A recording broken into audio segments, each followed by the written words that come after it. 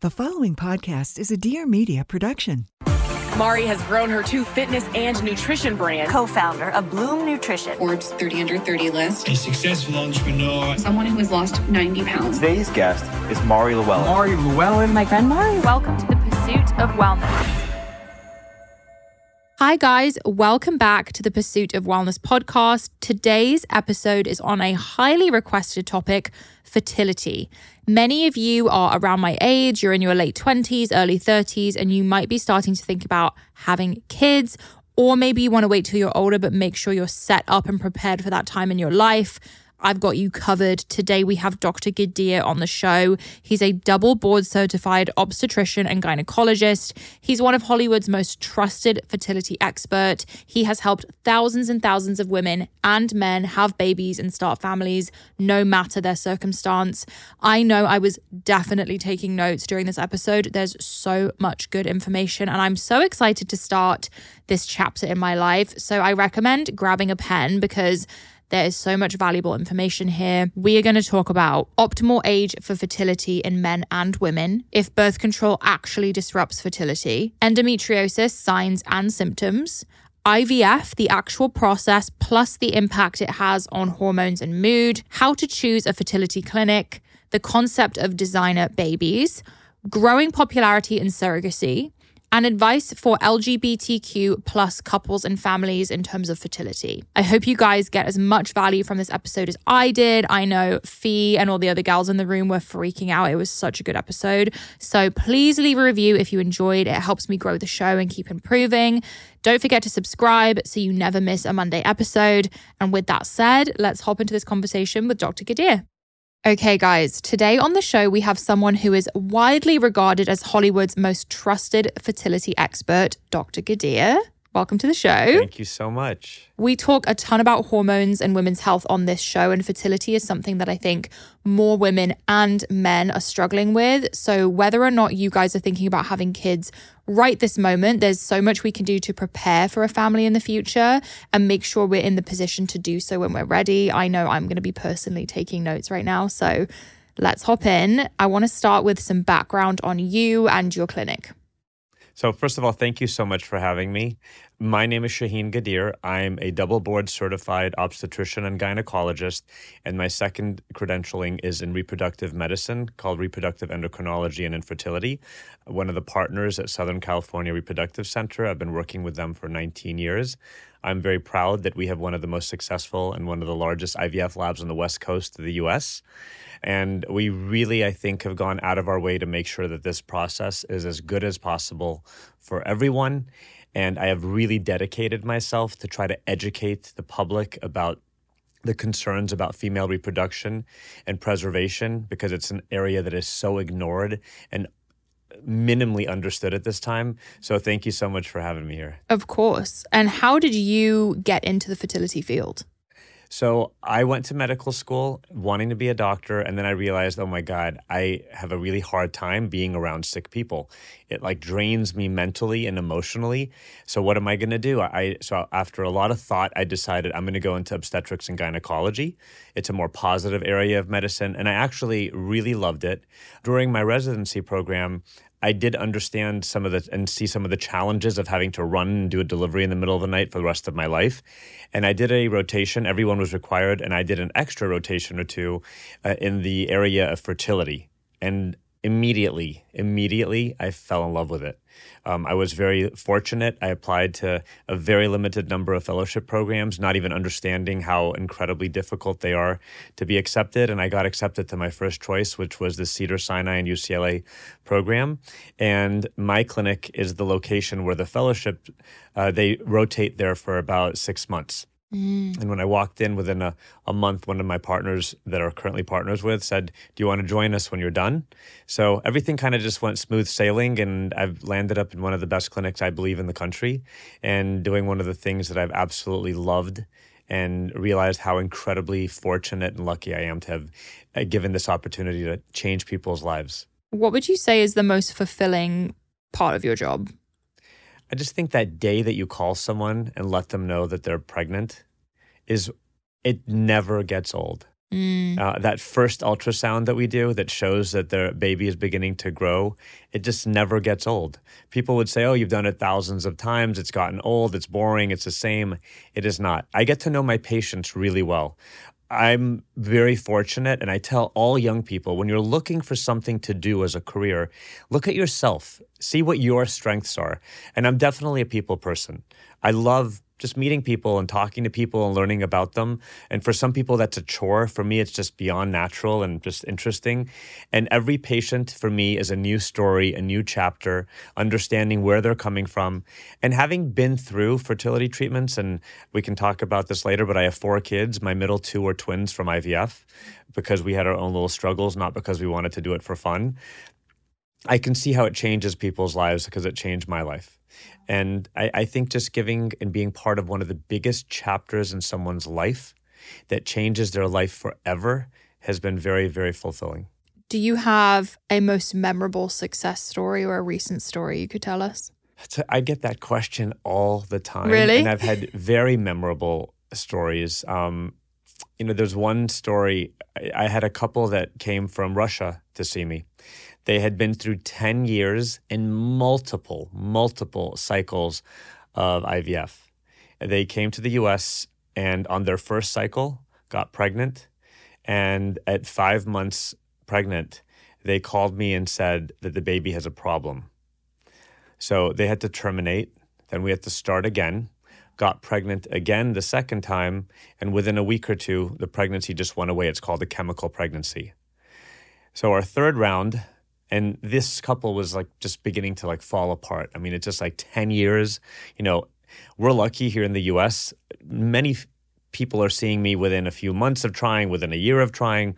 Not that many people like after 10 years. So we did it again, and we put 2 embryos and both took. Wow. And we became friendly with this couple. We were at dinner with them. She was about 5 months pregnant. And the next day she called me and said, I'm going to the hospital. My cervix is opening up and I'm in preterm labor. So she was in the hospital from the time she was 5 months until her due date. Oh my gosh. Not getting out of bed. Wow. And then she delivered beautiful twins. And she actually asked me if I could be in the delivery room. And I was the one in charge of photos. So one day as a joke, she said to me, if it wasn't for you, Dr. Ghadir, I'd have no twins and I'd have no photos. Wow. So it turned out to be beautiful. And their twins are 12 years old. And I see their pictures popping up on my social media all the time. So it's been very, very, very rewarding. And to see a family's life change from having no kids whatsoever to having beautiful twins that are just out of this world and watch their story has been, for me, very eye-opening.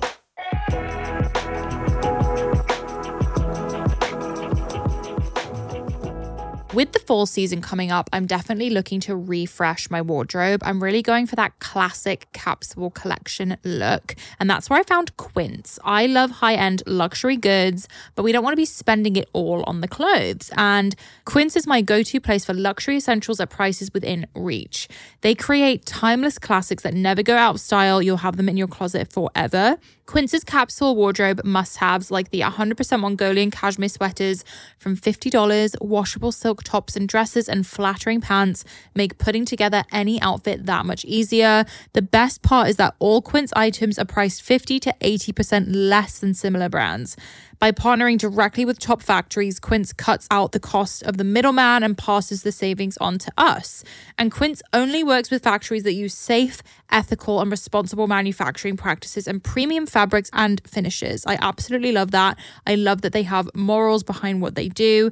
I personally love the Mongolian cashmere crew neck sweater. It's such a classic, comes in such cute colors. Definitely something you could pair with jeans, work pants, even a skirt. It would go with absolutely anything and is perfect for fall. Get affordable luxury with Quince. Go to quince.com/pow for free shipping on your order and 365-day returns. That's Quince, QUINCE.com/pow to get free shipping and 365-day returns. Quince.com/pow. Anyone who knows me knows that my dogs are my entire life and personality. I am obsessed with my dogs, Lulu and Arnold. Lulu's 8 years old. She's a rescue pit bull, and Arnold is a brand new English Cocker Spaniel puppy, and both of them are eating Farmer's Dog. I want my dogs to be as healthy as I am. It really means a lot to me that the ingredients are good, the food is fresh, and I can actually see what's in it. The Farmer's Dog makes and delivers fresh, healthy dog food. It's developed by vets, nutritionally balanced, and made from real healthy ingredients to human food safety standards. It's the best option for dogs at all life stages because it's not kibble, it's not canned goo, it's just real healthy food. Traditional dry and wet food options are highly processed and can use much lower quality ingredients than they claim to and are extremely difficult to portion accurately. You guys know I'm really big on whole nutrient-dense foods. For myself, I try to limit as many processed foods as I can, and I feel the same way with my dogs. I want them to live a long, healthy, enjoyable life, and that's where I found Farmer's Dog. I love the fact that they send the food pre-portioned specifically for my dog and their unique nutritional needs, so I never have to guess about how much to give my dogs. I've noticed things from a healthier coat to better breath, better poops, which we all know as dog parents is super important. So I feel really good giving my dogs a Farmer's Dog, and they look forward to it every single day. Get 50% off your first box of fresh, healthy dog food at thefarmersdog.com/wellness. Plus, you get free shipping. Just go to thefarmersdog.com/wellness to get 50% off your first box plus free shipping. The most welcome change is among us. The transition from summer to fall is here. The crisp, cool air in the mornings, cozy sweaters to stay warm, and the switch out from your comfiest summer sandals to the chunky loafers you've been dying to wear. Vionic has curated styles to get you ready for the season with rich leathers and suedes for your workwear favorites, weather-ready boots for trips to the pumpkin patch, and performance sneakers to keep you moving. I am personally obsessed with the slipper-style mules. They are beyond comfortable. They're so fuzzy and warm on the inside, but they actually look super cute. So they're something I could wear around the house and then also throw on to go to the grocery store. Vionic's exclusive VioMotion technology is what sets them apart. They began by revolutionizing medical orthotics, and today they continue to use that science to engineer shoes that leave you feeling energized and confident all day. I am not someone who can wear anything uncomfortable. I'm such a comfort person because I'm on the go all day. I'm very, very active, and I need shoes that are going to support my lifestyle. And I love the fact that they are focused on aesthetics at the same time as comfort. So I can really feel cute day to day, but have that comfort there. And also know that I'm doing something good for my feet. I think that's something that not enough of us think about. We are on our feet all day. We need to be wearing shoes that support us and keep us healthy. They even offer a 30-day guarantee. Wear them, love them, or return for a full refund within 30 days. Use code POW15 at checkout for 15% off your entire order at www.vionicshoes.com. When you log into your account, one-time use only. Vionic Shoes, wearable well-being for your feet.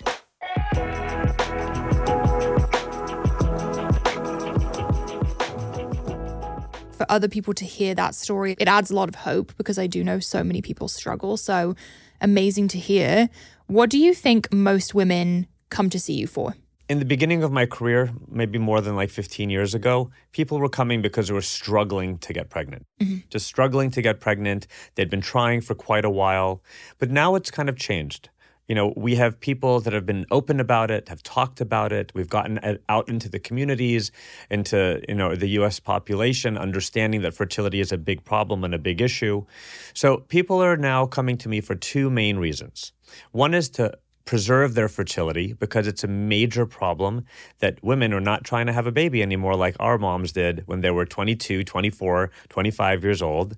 And now women are seeking careers as much as men, and they are thinking about getting married in their 30s. They are thinking about starting families in their mid to late 30s, and they still want to have it. But the biological clock of a female is absolutely different than a man's. And things start to decline significantly once a woman is 27, 28 years old.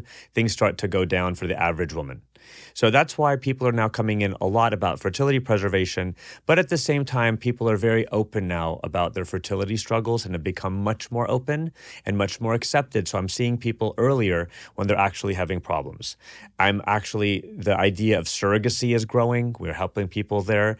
And also the area of like egg donation when a woman's own eggs aren't working. It was very difficult for someone to accept that, 15, 17 years ago, but now much more well accepted. And we are helping families in the LGBTQ community that, maybe 15 years ago, it was just novel.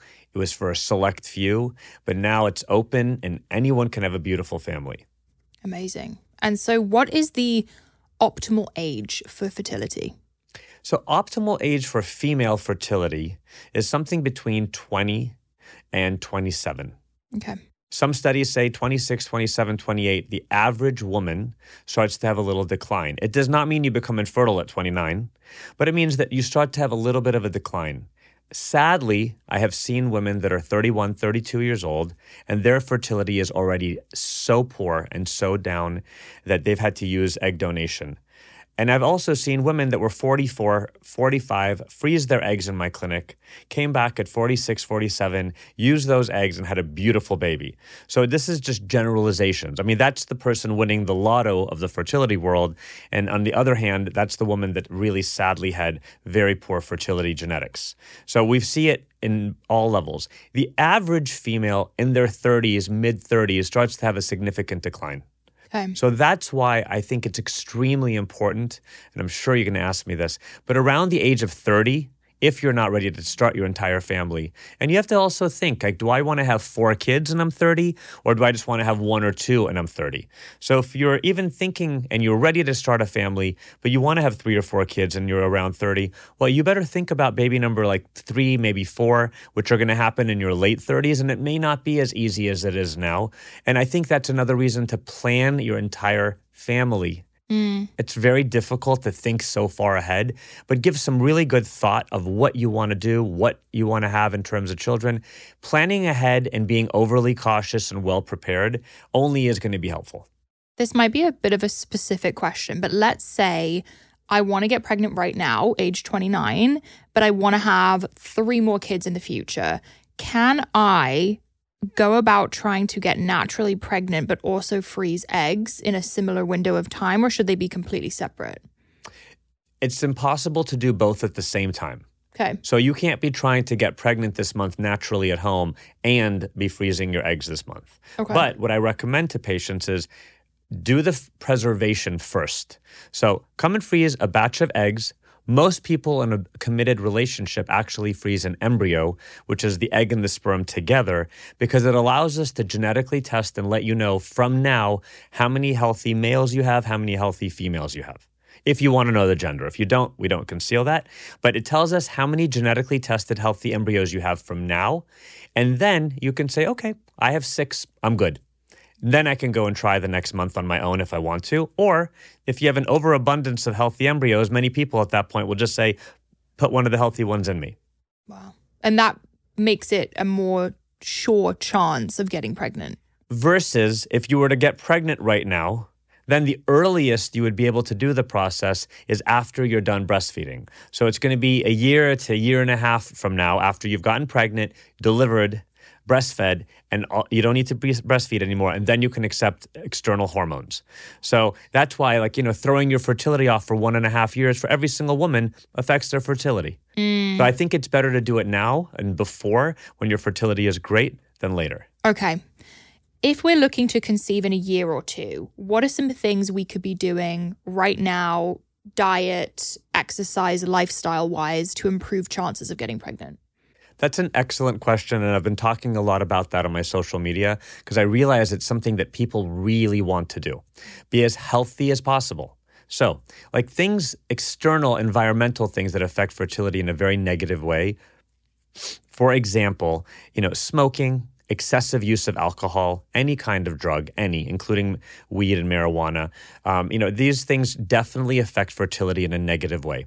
Excessive heat for men, anything that takes testicular temperature up, like jacuzzi, steam rooms, saunas, it's not good for you.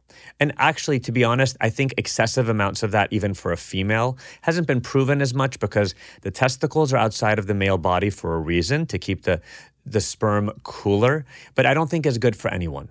I think eating diets that are really rich in antioxidants, so foods like the blueberries, all kinds of greeny leaf vegetables, and just being overall healthy and well-balanced is great. Having your body mass index, your weight, in a very ideal zone, I think is really, really important before pregnancy. People don't understand that as your weight goes up, your fertility goes down. As simple as that. Of course, we see people that are overweight pregnant and got pregnant easily, but generally speaking, being overweight and not having a normal body mass index can affect your fertility in a very negative way. For men, it's a little different. Sperm quality generally is really good, up to like the age of 40. Men make sperm until the day they are alive. And until recently, we didn't have a lot of data, but we have now seen that every generation, sperm quality is going down and down and down now in the world. The environment has things in it that we just do not know and is making sperm quality poorer as time goes on. And for that reason alone, we encourage men to have kids before the age of 40. And if you're not, to possibly freeze sperm, because after the age of 40, there are higher risks of aneuploidy, which is abnormalities in chromosomes of fetuses and in babies, like Down syndrome and other chromosomal problems. And there are some links that have not really been completely confirmed, that there may be some links with advanced male age and autism. I just rather err on the side of being safe than waiting for research to say this 20 years from now. Right. So for me, I think it's just smarter to do things earlier. I know a lot of men are taking TRT nowadays. Do you recommend freezing sperm before you start taking something like that? I saw a couple questions about this on my Instagram. 100%. Okay. So it is the best male contraceptive that you will find. If you start to give yourself external testosterone replacement therapy, TRT, whatever you'd like to call it, within a couple of months, your sperm count will go down to 0. So the brain will realize that it has a lot of testosterone in it, and it will stop producing its own endogenous or human-made testosterone inside your body, and that's the fuel for making sperm, and your sperm count will go down to 0. Some people can get their sperm counts back by stopping for 3 months. And that's generally about 72 to 90 days is the time it takes to make sperm. But there are some people that are on TRT that go off of it and struggle both physically, emotionally, and to get their sperm back to normal. So I would highly recommend to do that beforehand. Have you noticed an impact on female birth control on fertility? No. Really? Yes. So there's two parts to that answer. So being on female birth control does not destroy your fertility, and it does not preserve your fertility. Because women have asked me, well, I didn't ovulate for, 20 years because I was on continuous birth control for 20 years, but your eggs still die off as they're in your body. So you're not helping yourself. However, there's one little thing to this. If you were on birth control for a really long period of time, like 5, 10, 15 years straight, when you want to go to try to have a baby or freeze your eggs, there's going to be a little bit of suppression. Your ovaries are really quiet. Like they have been put to sleep for a really long time. It's going to take a while to wake them up. So we recommend anywhere from 1 to 3 months, even 6 months of trying to let things come back to normal. If you are in your late 30s, I don't say just sit there for 6 months and wait. I would go straight for it. But if you went on it when you were 18, and now you're like 30 and you're thinking about having a kid, I would come off of it for a little bit, let your body come back to normal. If you're thinking about freezing your eggs, I would for sure give yourself 1 to 3 months off of anything to get your own hormones to come back to normal. It took me a full year to get my period back, and I was panicking. I think that's the reason I actually called you initially, because I was like, oh my God, it's never coming back. I want to have kids. So yeah, for anyone listening who wants to have kids, have that in your mind. And that, by the way, I hear that a lot. Really? So I tell people, 1 to 3 months. It sometimes takes up to 6. But I get calls all the time that it takes people who have been on birth control for quite a long time, a longer time for the period to come back. I think it's worth mentioning because people have this conception that when they're ready to have kids, I'll just come off the pill, next month, period, back to normal. It does take time. So there are a group of people that get pregnant very easily, very quickly, and are also the people that talk about it all the time. Oh, I got pregnant the first time I tried. It was so easy. And those are the people, you don't really hear at a dinner party, it was so fun. For 9 months we tried, and on the 9th month it just happened. It was so great. No one really goes around a dinner party talking about that. Somehow the person that got pregnant the first time, I'm so fertile, my husband just looks at me and I get pregnant.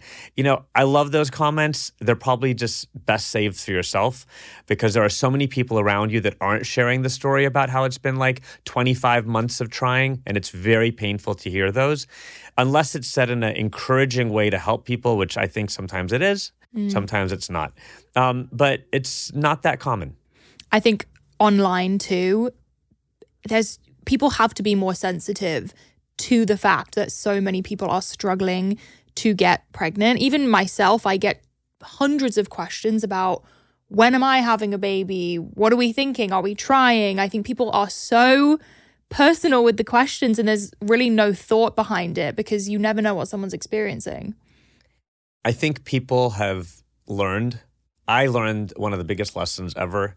I was in Crate and Barrel, just doing my thing, walking around on a weekend, and I said to this lady, "Oh my God, when do you do?" I'm a fertility specialist thinking I can say whatever I want to people. And she's like, "Oh, I'm not pregnant. I had a kidney transplant, and that's my kidney." Oh no. And I learned after that to keep my mouth shut. Oh, no. I have an employee in my office who I think she's pregnant. I've never asked one person. And the other day I saw that they had a baby shower for her in my office. And at that point, I finally said to her, "Congratulations. I didn't know you were pregnant." She's like, "How did you not know?" I said, "I just didn't want to assume." So I've learned a really hard way as a fertility specialist to kind of keep my comments to myself. Now, on the other hand, many, many people are very open to me. I'm the first person in town to get a text message saying my pregnancy test was positive, and I don't talk about this to anyone, and I've helped and supported people throughout this whole process. But at the same time, you got to be very careful. Yeah. It is a very, very difficult time for people. After my first daughter was born, we got pregnant again very quickly and easily, and then we had a miscarriage, and then for 2 years didn't get pregnant. And that's when we did 6 months of IUIs and Clomid and all those fun things that nothing helped, and eventually had to do IVF. So I saw the other friends of ours that were pregnant at the same time deliver. Their kids were almost like walking, and we were still struggling. Wow. So I've been on both sides. Yeah. That's a good perspective to have and something to keep in mind. I want to ask about PCOS. I had so many questions. How much does PCOS affect fertility?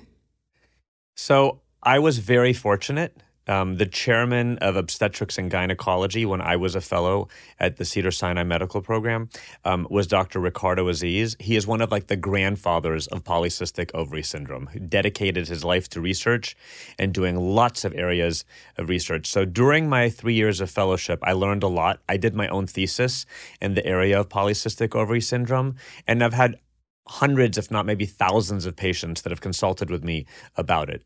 It's a stubborn disorder. The way I like to describe it, that it's really a spectrum. There's this extreme of PCOS and this extreme. For people that don't really know what PCOS is, it's polycystic ovary syndrome. One of the characteristics of it is that your ovary, when you do an ultrasound, it has little bubbles all over. Those are called follicles. In the polycystic ovary patient, there we just look at them as lots of ovarian cysts. Generally, they are at the periphery of the ovary. They sometimes have been called a string of pearls.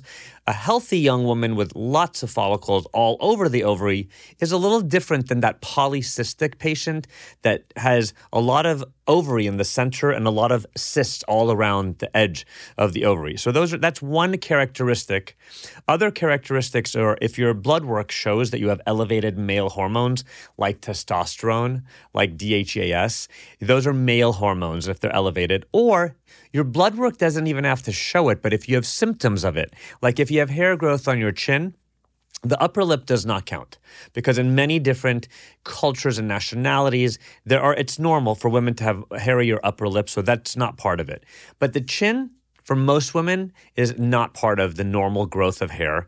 And on the body, it's not as well. And also male pattern baldness, and if you're losing hair kind of in the male pattern areas, those are all signs that you have excess levels of male hormones. So the ovary thing is one thing, and then the male hormonal abnormality is another, whether it's in your blood or you can just see the symptom. And then the third characteristic is also just having abnormal ovulation and abnormal periods.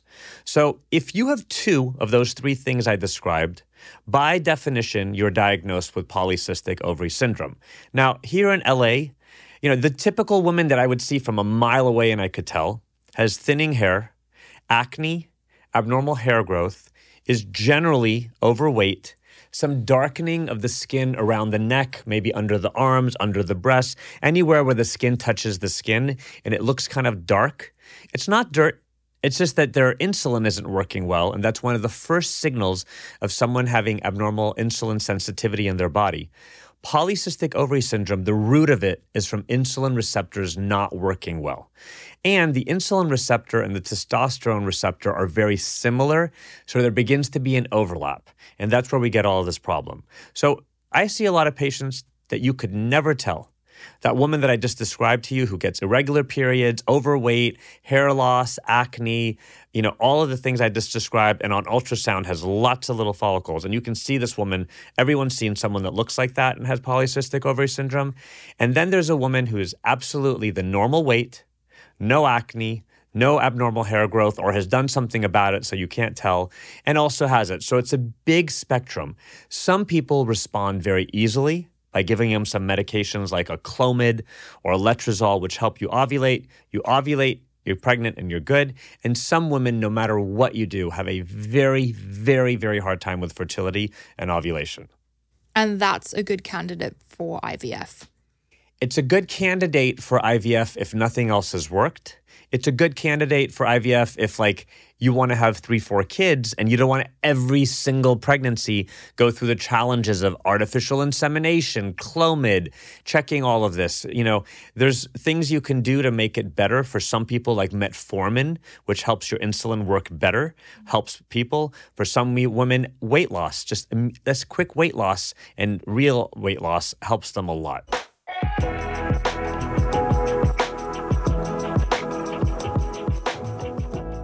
The fall season is here and I'm getting so inspired by all the different fall TikTok recipes. We're all getting together for fall feasts or for a little girl dinner.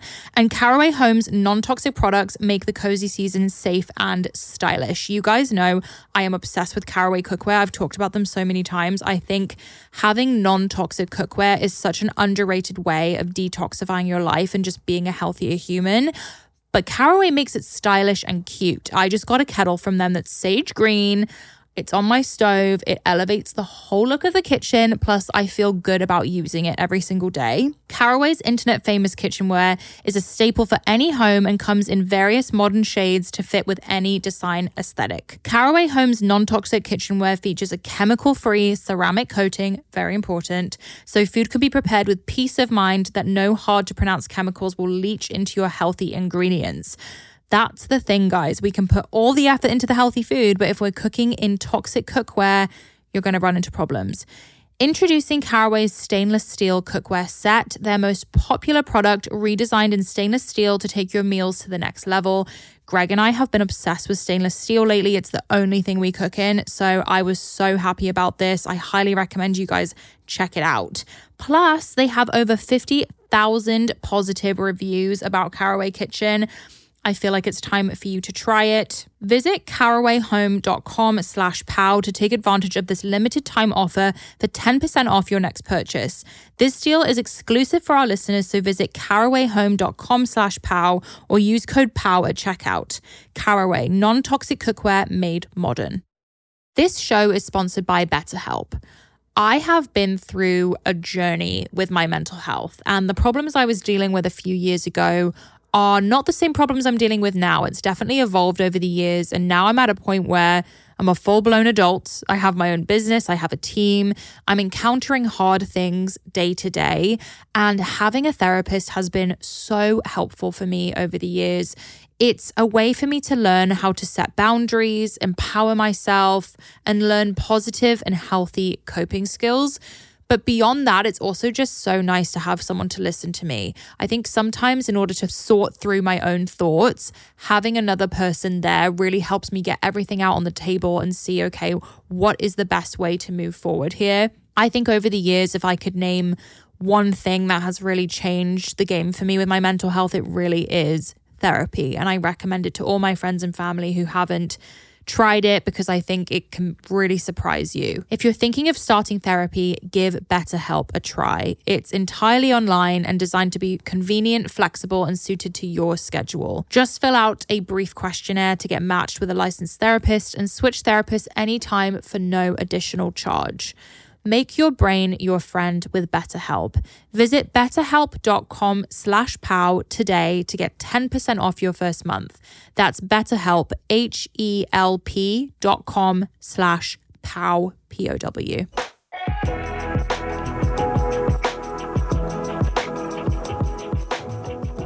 I also had a lot of questions about endometriosis. So, completely different issue that affects fertility a lot. So endometriosis is when the lining of your uterus, the endometrial lining, actually is growing in areas outside of the lining of the uterus.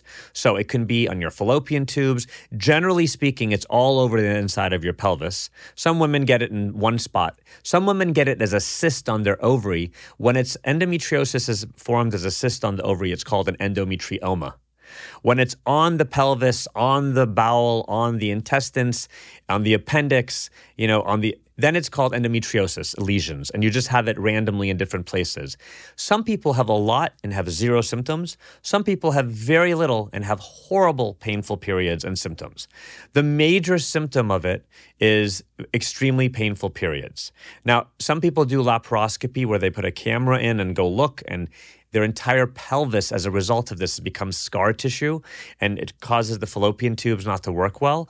But endometriosis is one that becomes very stubborn, and when there is endometriosis floating around in the body or near the ovary, it starts to affect egg quality as well, just like polycystic ovary syndrome. When there's male hormone floating around your body or endometriosis floating around the body, they affect the eggs in a negative way, and I think for many of these patients, IVF is a better route to get pregnant. I was listening to Peter Attia yesterday, and he mentioned with the fallopian tube, if you're looking to get pregnant, you can go and get it opened. Is that true? So it's not that you can get it opened. Okay. However, there's a test. I'm licensed and I do it in my clinic. If not, radiologists do them all the time in their places. But it's a test called a hysterosalpingogram. Many people call it an HSG. The HSG is a test we do where you're basically in the pap smear position, we put a speculum in, and we put a tiny little catheter into the cervix, and that allows me to push a dye in. The dye is totally clear, and then we do an X-ray, like a continuous X-ray video. It's called fluoroscopy, and we can watch this dye go up into the uterus, out the fallopian tubes, and watch it pour out. So for some people, it can unblock a fallopian tube that was maybe blocked with like some mucus or just whatever debris the body may form there, a little blood clot or something. But if you really have tubal blockage as a result of scar tissue or true damage, it is not going to open your fallopian tube. Okay. So it has been also shown that for some women that get their fallopian tubes flushed and everything looks good, for the next maybe 2 to 4 months, they have a higher rate of pregnancy on their own. And I've done that many times when I did an HSG and the next month the patient called me and said they're pregnant. So that's, in my eyes, I look at it as maybe there was something like just mucus or something just causing a little blockage. But it does not unblock a real tubal blockage. So maybe it's worth doing if you're like actively trying to get pregnant and want to just make sure you're all set. If you're young and you don't want to worry about like maybe 3 or 4 later on when you're old, and you just want to try things naturally or just want to know, and you're about to start or you've been trying for a couple of months, I think it's a great test to do. Is 29 young? 29 is very young, especially compared to me. But 29 is young, but it depends for what. So 29 is young in the world of fertility. 29 is young in every aspect of fertility, to be very honest. Is 29 really young for freezing eggs?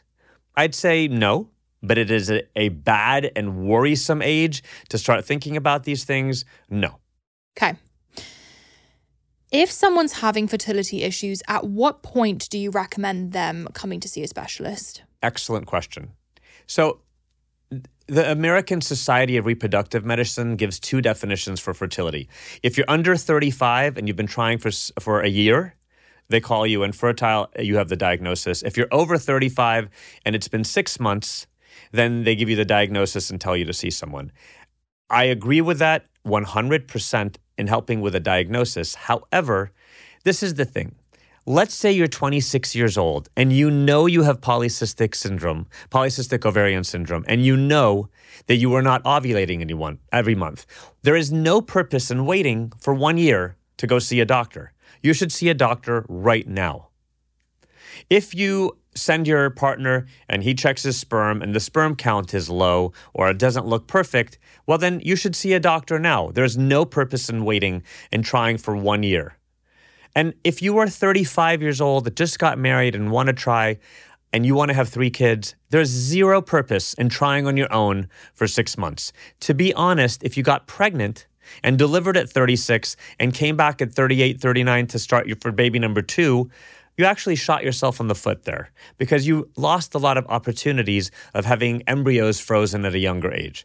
This is the perspective that I have worked very, very hard to try to explain to people. And it's been a challenge trying to explain to someone the purpose of trying to preserve your fertility in an advanced age, because I do this all day long and I see that patient that's like, I got pregnant so easily at 38 and now I've been trying for like a year and it's not happening, and she's 42 now. So might as well freeze the embryos while you're in that moment of your life. I think so. Okay. So I want to talk about the test that Greg and I had done because I thought it was really interesting and I'm so happy I did it. It was called the Horizon Carrier Screen Test, which showed the genetic diseases I'm a carrier for and the one that Greg's a carrier for. And the goal is to make sure there's no overlap between them. And I thought it was a really interesting thing to do. Do you recommend that for everyone? Everyone. So if you could do a quick blood test that tells you what you have from your ancestry inherited in you and tells you what you're a carrier of, it's really important, I think. You will not have that disease. This is just things that we have inherited. They're in our system. We're going to have them to the day we die. The way that it becomes a problem is if 2 people are going to be having a kid together and they don't check and they're both a carrier of something, it causes a major, major, major problem, because if it's an autosomal recessive, which means not one that causes the disease, just carries in there, if 2 people have it, 1 out of every 4 of their kids can actually have the disease. It has been a very, very sad situation where I have people come into my clinic and say, I didn't know I carried this very extremely rare thing, and so did my wife. And now we have a child with this disease. And this screening test can help prevent that. Absolutely. So if you do see an overlap, what do you do? So the most common genetic disorder that people carry is cystic fibrosis. 1 out of every about 19 to 29 Caucasians, but if you're African American or a different nationality, does not mean that you don't carry it. But on average, the Caucasian population, about 1 out of 19 to 29 people are a carrier. So that's actually a lot of people. So you could be in a big room of people, meet Mr. Right or Mrs. Right, and the 2 of you try to have a kid. You have a kid. If you both passed it on, 1 out of every 4 of your kids is going to suffer from cystic fibrosis their whole life, until they usually pass away earlier, and it's a devastating, uncomfortable, horrible disease. So if you know in advance, we will take egg and sperm, like the IVF process, make and create your embryos, not only check them to see that their 46 chromosomes, like Down syndrome and other things, are totally normal, but also check to see which embryo is a carrier, which embryo has no carriership, and which embryo is diseased. So we can avoid putting a diseased embryo back into the female, and we can just put carrier embryos, or we could just try to avoid and get rid of a disorder that's in your bloodstream once and for all. Wow, that's pretty amazing. It is. And any two people that are having unprotected intercourse with each other that may result in a pregnancy, whether you're married or not, but open to being pregnant, should be doing this test with each other. It's a quick blood test. Horizon is a great option. There are many other ones out there. We have one in our clinic right now that checks you for 400 different disorders. The panels keep getting better and better and better. If you are not actively at risk of being pregnant now or trying to have a child, I would say wait until you are ready. But if you're having unprotected intercourse and it's an option to be pregnant, 100% you should be doing that test. Yeah, I can say firsthand it took 10 minutes in and out. It's a quick blood test. Within 2 weeks, we get the results and you know exactly what you carry or not. Let's talk about IVF. I have some questions. What is it and what does it do? So IVF is in vitro fertilization. The word in vitro means outside of the body. So basically, we are creating and fertilizing embryos in our laboratory, which is called an embryology lab. We take sperm, we take eggs, we put them together, and outside of the human body, we are fertilizing an embryo that later on becomes a baby and a fetus and becomes a human being. So this is the process where we stimulate a female with about 10 to 12 days of tiny little injections that go into the belly. And then at that point, about 10 to 12 days later, an average woman with good fertility has something like 10, 15, 20 eggs growing. We take them into our surgery center, and under a really light sedation given by my anesthesiologist, I place an ultrasound vaginally with a special little needle inside. It goes into the ovary and it helps me retrieve all the eggs that grew that month. The more fertile you are, with a little bit of medicine, you're going to grow a lot of eggs. The less fertile and the older you are and the less eggs you have, a lot of medication is needed to get you to grow a few of them. So this might be a dumb question. Is IVF something you have to do before egg freezing? Yes. So that's a good question. People get confused. For the female, let's say you wanted to do IVF or egg freezing for you, it's identical. So it involves you coming to the clinic, doing 10 to 12 days of injections with about 3 or 4 ultrasounds and blood tests in my office, and then your eggs come out. Now, then it changes. If you're egg freezing, at that point, we examine your eggs. All the mature eggs are frozen and you're done. If you're doing IVF, at that point, your eggs are examined. All the mature ones are no longer frozen. They are going to be introduced to sperm. So we can either pick the sperm and inject each one into the best sperm we find into each egg, which is called intracytoplasmic sperm injection. It's also what's beneficial for people with low sperm counts, and it has other benefits as well. And then we watch these embryos grow for about 5 to 7 days. We put them in incubators. We have some really cool advanced incubators that take 1,000 pictures a day. And they also look at every abnormal division and let us know by observing which ones grew beautifully and which ones did not. It also keeps the embryos from being exposed to air, to light, to movement or temperature change. And it's been proven to give higher pregnancy rates because it works like your fallopian tubes. For 5 to 7 days continuously, the embryo is undisturbed as it grows. It's called the embryoscope. We're very fortunate to have them in our clinic. Unfortunately, we don't have enough for everyone, so it's an add-on, but we offer it and it's first come, first serve, and whoever wants to use that. But by the end of the 5 to 7 days, whether we use a regular incubator or an embryoscope incubator, the embryo grows beautifully, and then the ones that have grown well, has to grow well, are eligible to get a tiny biopsy, and then the embryo is frozen. The biopsy goes out to a genetic testing company, and usually within about an average a week, we find out the genetic testing results of each embryo. Embryo 1, normal male. Embryo 2, normal female. Embryo 3, Down syndrome. Embryo 4, chromosomal abnormality. And if you're doing additional genetic testing on disorders, it tells you which ones have and don't have the disorders as well. So that's the difference between egg freezing. But for the purposes of growing your eggs and for what the female does, it's identical. It's just some things are different afterwards inside of our lab. Got it. Okay. And I always hear women who are doing IVF speak about the mood struggle and the hormonal struggle. What is that like? What's actually happening? It's another area that I've noticed women that had mood changes or felt uncomfortable, for some reason, are very, very vocal and social and let everyone know everywhere about how horrible egg freezing and how horrible IVF was. Very rarely do I get the 95% of patients that went right through this process and did really well with no major emotional ups and downs and really did well, get out there and say, this was so easy and I did really well. You know, I got to be very honest. Lauren was talking about this with some people on the Skinny Confidential, that the people that are, they don't complain. The ones that go through this. And she's like, that's interesting because those are the people we need to have talk more about this and say it out loud that, it's not that bad. I think, it's almost become scary because I've only been told negative experiences. And you're right. The people who complain are the ones who had a problem and they're more vocal about it. So the more eggs you make, the more uncomfortable you're going to be. Oh, wow. So the more successful you are, okay. So I tell patients, please be aware that you may be really uncomfortable towards the end of your egg growth because you're getting really full. Your ovaries are usually the size of maybe like 2 apricots. And then we want them, and our goal is to get them to become 2 grapefruits. So as these ovaries get very large and have a lot of eggs growing on them, you will feel bloated.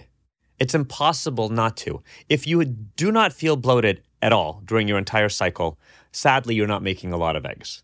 So that's an ideal situation to feel bloated to an extent. And afterwards, during the recovery of your ovary, people have something called ovarian hyperstimulation syndrome. It can be extremely mild or it can be very extreme. But the week after your eggs come out, while the ovary is trying to figure out how to heal itself and go back to normal, some people have some challenges. Some people get very bloated. Some people get uncomfortable. Some people cannot move around and do the normal things they did. Again, the more eggs you make, that week of recuperation, or sometimes for people that made a lot of eggs, the second week of recuperation can be a little challenging, but people go back to normal. Generally speaking, within 2 weeks later, almost 99.99% of the patients are back to where they were once their period has come. Is there anything that you can do during IVF to help the process and make it more successful, or is there anything you shouldn't be doing? Absolutely. And to answer just one more aspect of what you asked about the emotional state, I've had women tell me they feel great. I've had women tell me I got a headache. I've had women tell me I felt tired. I've had women that are also in very challenging life situations where emotionally, physically, financially, this has been one of the hardest things they've ever had to deal with. Dealing with their natural desires of wanting to be married and have a relationship and do this with a partner and not having it has been a little bit more challenging for some of my patients at older ages doing this versus someone who's doing this for all the right reasons at the age of 30. But there are things that someone can do to make themselves feel a little bit better during this process.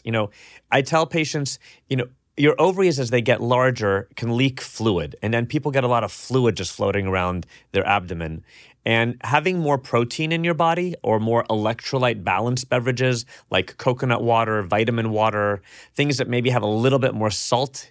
You know how we have salt and then we get swollen the next day? Because our blood is keeping the water in our fluids and into our bloodstream.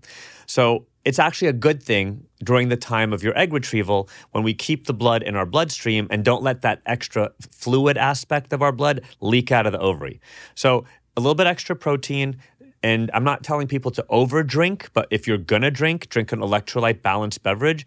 Those keep the fluid aspect of our body in our bloodstream and not leaking around the ovary.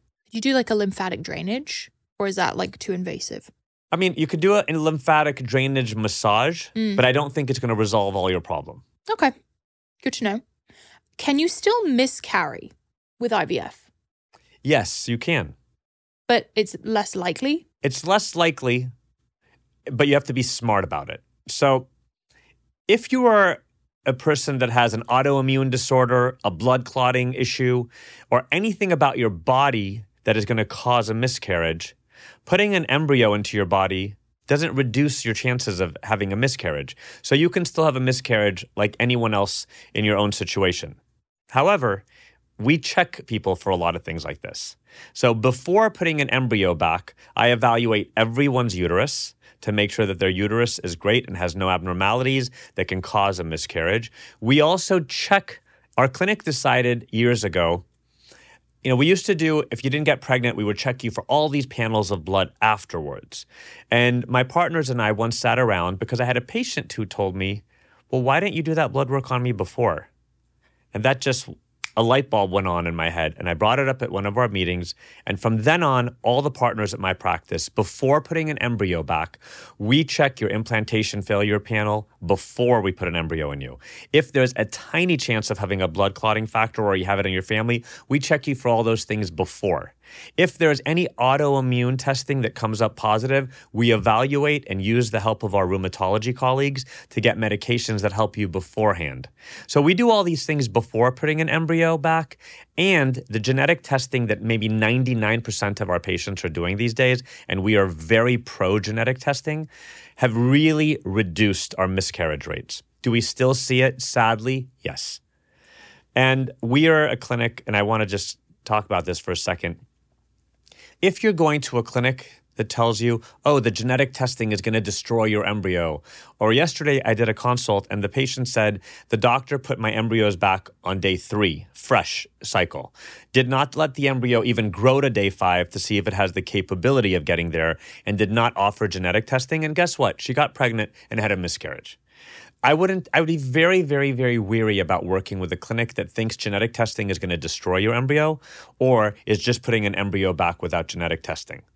I believe firmly that genetic testing weeds out all your bad embryos. No one needs to be pregnant with a bad pregnancy, and having a healthy pregnancy is our number one goal. So genetic testing done in the right hands and in a lab that has the capability of letting an embryo grow beautifully up to day 5, 6, or 7, which is really important, because if a lab can't do that well and is encouraging you to put an embryo back blindly on day 3, I would question how good their lab is.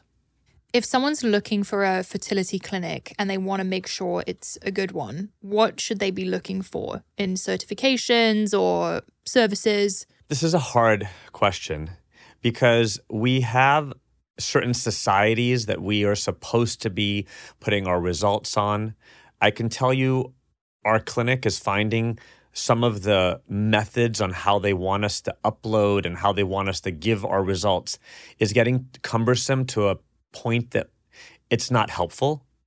And the way they want us to do these reporting is getting very difficult to the point that it's not making sense. The reporting agencies like the American Society of Reproductive Technologies or SART, which reports, I believe in a lot of things that they say, but some of the reporting ways are getting to be a little bit much. So in the past, people would look and see, oh, their success rate is this, but they're not so clear cut anymore. And not every clinic can follow them, and not every clinic is following them. I think that talking to people that have gone through the process, who can tell you, my doctor was excellent, their staff was excellent, their success rates are high, they have a reputable IVF lab, are really important. If you're going to a clinic where you are not thriving with the service you're getting, that's inappropriate in this day and age. Mm-hmm. My team is excellent. I find the people in my office that are working there excellent. It's taken us years to be able to get to that point. Our IVF lab is run by one of the most brilliant lab directors, Dr. Jason Barrett, that I've ever worked with, and who's excellent. So we've worked a lot. There's a reason why many of the doctors at the Cedars-Sinai Medical Center and also UCLA Medical Center and doctors in our community come and do their procedures in my lab. So these are things to look forward to. If you are in a town that does not have a lot of services available to you, I would highly recommend doing a consultation by phone or telemedicine with one of the top clinics like ours or someone that you think is excellent, and then figuring out, how can I just do the basics like my ultrasounds and blood tests in my hometown, and maybe just flying into the clinic where I could just do the procedure in one of the best labs, because I think the lab where you do the work is extremely, extremely important. I want to dive into egg freezing. Sure. I think there's a conception that it's kind of a bougie thing to do because we hear from high-profile celebrities freezing their eggs. Is egg freezing something that is accessible to everyone? Are there payment plans? Like, how does it actually work? So I tell a lot of young women, when you're looking for a job and you got 2 great job offers, take the one that has fertility coverage and take advantage of that, because that's worth a lot of money to you. And I think it's worth a lot that a provider and your new employer thought it was important enough to give that to their employees. So that's one thing. There are financing plans that can get it as low as under $200 a month to do it. It is not a bougie thing to do. Okay, it is a smart thing to do for any woman that has even a 1% chance that she wants to have a child in the future. And I still have patients saying, I don't even think I want to have kids, but I don't know. Something could change in me, and it does. We see this all the time when someone gets into their late 30s and like, I never thought I really wanted to have kids, but I'm realizing now I do. So I think it's the best insurance you're going to have for your family building in the future is to freeze your eggs, whether it's financing, whether it's getting a special kind of medical loan, whether it's taking advantage. Like right now, we have a summer egg freezing special going on. So there's these specials that are going on in different places. These are all really, really important things. But one way or another, I think they're all very, very, very important and a reason to do. Yeah. And if you think about it, one of the best things you could invest in for yourself. 100%. I want to ask about this concept of designer babies. There's sort of a rumor that you can freeze your eggs and, as you mentioned, know the gender, know that it's a healthy embryo. Can you know the hair color, the eye color, what the baby's going to look like? Are people like selecting the best of everything? Does that make sense? No. Okay, that's not happening. So I've heard about it as well. Yeah. And in the medical community, I don't see it existing. I haven't really heard about it being really done. I don't know what people are telling their patients about this, but we are able to do genetic testing on 46 chromosomes. As a result, if you would like to know, we are able to tell you which ones are males and which ones are females. We cannot make you a male or a female. So if you suddenly make all females, well, guess what? We can't make a male. You have to do it again and hope that your body makes a male. So we can reveal to you the gender of your embryo and if it's healthy or not, and that's it. Okay. Is there a cutoff age for freezing your eggs? We don't have a cutoff age. Okay. So I have had 46-year-old women make like 18 eggs.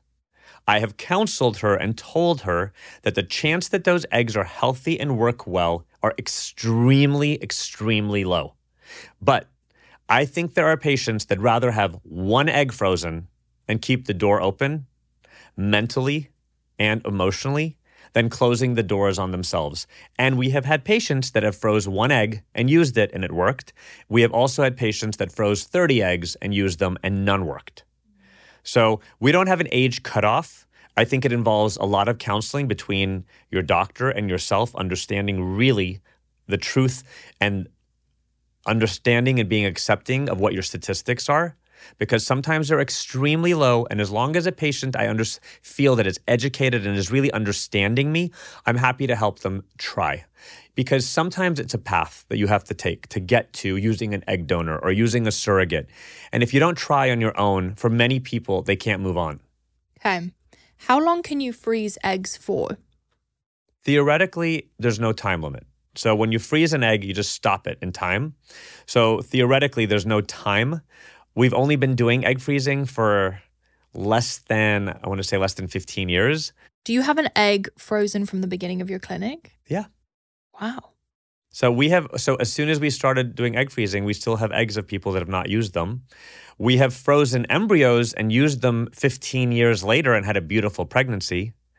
And I think I have the world's record for freezing sperm that was frozen 31 and a half years earlier, and it led to 3 beautiful babies. No way. Yes. This is such a random question. If a couple freezes an embryo together, assuming that they will be together, and then they divorce, legally, can one or the other partner still use that embryo? Does that make sense? Yes, they cannot, unless when you were signing your paperwork, if one of the partners states in their legal documents, if we get a divorce, I am giving all permission to my spouse, even without me, permission to use them, that's the only time they can do that. But if two people go into it together and they divorce and one wants to use it, you cannot use it without the other person's permission. Okay. So that's why I tell people, if you are 99.999% sure that you are going to have a child with someone, you freeze your eggs. Only when you are 100% sure that that is the only person you're having a child with in the future, that's the only time when you should be freezing embryos. So if you freeze eggs and you freeze sperm, and then a couple years later you thaw them, can you make an embryo still? Of course, you can make an embryo then with the egg and the sperm, 100%. You just don't know the well-being of the embryo until you make the embryo. So if you freeze the eggs and freeze the sperm, it's blind. You just know you froze sperm and eggs and that's it. You will only know if they're genetically healthy and normal once you make an embryo, because we cannot check a sperm or an egg alone. Okay. And how many eggs survive the thawing process? Do some die? The die-off process of eggs not making it has gone down extremely low, but sometimes they can, and sometimes they're not usable later on. Okay. I want to ask about surrogacy as well. How much more common is surrogacy now compared to when you first started? Huge. It was a rare patient here or there that would use a surrogate before, and now it is a very rapidly growing area of my medicine that I practice all over the world. And in many places, it's very limited and it still has lots of restrictions. California is very open to it, and we do it in a very, very organized and healthy way. And it's growing a lot. What do you find is the mental and emotional experience, and how is it different to carrying your own baby? I think people do it for many different reasons. And it's important for them to do it the reason. If you've had multiple miscarriages, if you're older, there's reasons why surrogacy is definitely better for you. I think that many people that are okay with it have no problems at all. And I think if it's something that's just being done electively for no reason whatsoever and you have challenges with it, it's not for you. Mm-hmm. I wanted to ask about your experience with same-sex couples and how surrogacy has helped that community. I know you spoke before about the LGBTQ community. How has surrogacy helped them build their families too? Tremendously. I've been very, very fortunate in my practice to have had a lot of same-sex male couples as my patients. And it's a beautiful thing to see patients that may not have ever had a child have a gorgeous family. And helping them with egg donation and surrogacy has been a really beautiful opportunity for me to make beautiful families for lots of people that I think were extremely well-deserving and amazing parents. What is a final piece of advice you'd give to a couple, a same-sex couple, a woman who is struggling with their fertility right now? Any question you have or any struggle you have, talk to a specialist. Learn what your options are. I think just doing Google research is really not the smartest thing to do. There's no loss in educating yourself. Even if it's the beginning of your marriage or the beginning of where you think you are with your thoughts about fertility, consult with a smart specialist and learn more, because knowledge is power. Yeah, I absolutely love that advice. Dr. Ghadir, thank you so much for coming on the show. Where can people find you and the clinic online? So my clinic is Southern California Reproductive Center. Our main office is in the heart of Beverly Hills, but we have offices in Pasadena and Santa Barbara and also Ventura counties. My handles are Dr. Shahin Ghadir on Instagram and on Facebook, TikTok. My podcast is called The Fertile Life. And if I can be of help to anyone, we also have complimentary webinars that we do through my clinic that are free. People from around the world join and learn about different topics, and they're all on our YouTube channel as well. Fantastic. Thank you for listening to today's episode. Go comment on my last Instagram @MariLlewellyn with the guest you want to see next. I'll be picking one person from the comments to send our Bloom Greens to. Make sure you hit follow so you never miss my weekly episodes. If you enjoyed the conversation, be sure to share and leave a review. See you next week. Please note that this episode may contain paid endorsements and advertisements for products and services. Individuals on the show may have a direct or indirect financial interest in products or services referred to in this episode.